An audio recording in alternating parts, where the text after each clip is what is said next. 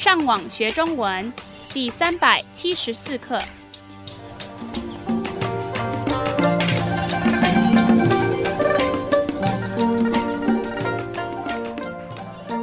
大家好，我是杨老师。大家好，我是赖老师。And hello, I'm Adam. 欢迎加入我们的中文学习课程。在今天的课程，我们会用问问题跟回答的方式来复习我们上一课学过的单字。这样的练习能让你们知道如何把学过的单字使用在真实的生活中。另外，我们今天也会听到2个生字。布置 To arrange or decorate. 检查 To check or examine. 现在，请听第一个单字跟问题。录取如果你是老板的话，你在应征新员工的时候，你不愿意雇用哪一种人来当你的员工？如果我是老板的话，我不愿意雇用不努力的人来当我的员工，因为这样不但浪费我的时间，也浪费我的钱。我希望我的员工能喜欢这份工作，然后对他的工作很认真。如果你录取的新员工也很喜欢这份工作，但是他不够专业的话，你会怎么做？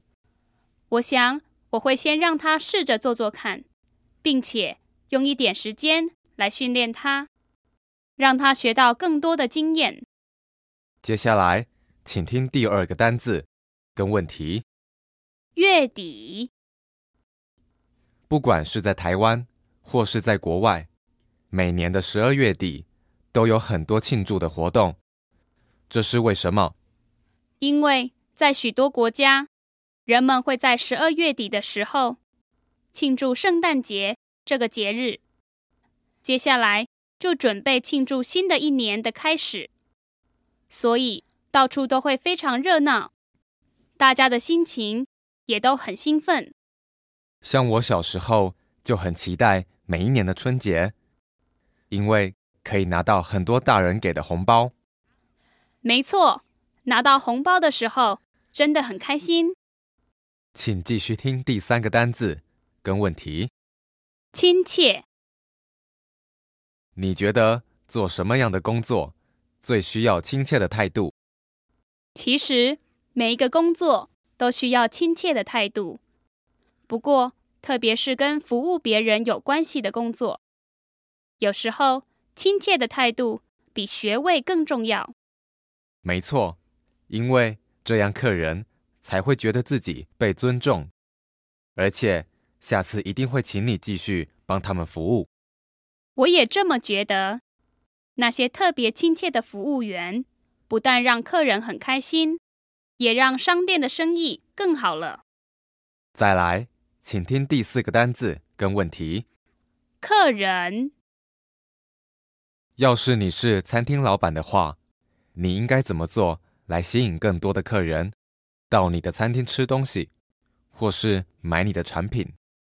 要是我是餐厅老板的话，我一定会雇用非常有经验的厨师，每天准备新鲜好吃的食物，把餐厅布置得很有气氛，并且每个月安排不同的活动，来吸引更多的客人。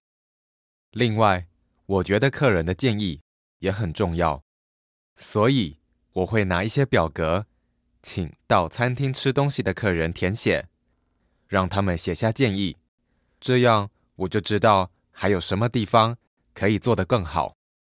你真是太棒了，我相信你一定会是一个很好的老板的。谢谢你的称赞。最后，请听第5个单字跟问题。出发如果你就要到国外去旅行了，在出发以前，你应该把哪些东西都准备好？还有，需要注意哪些事情？到国外去旅行，出发以前，你应该检查你的护照、飞机票跟行李。是不是都准备好了？另外，也要准备一些现金或信用卡。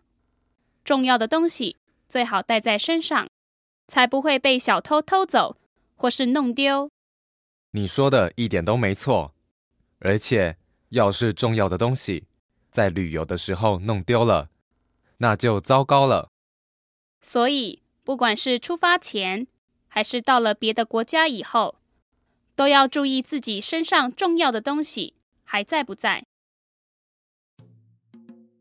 希望这样的练习能让你们更清楚这些单字的用法。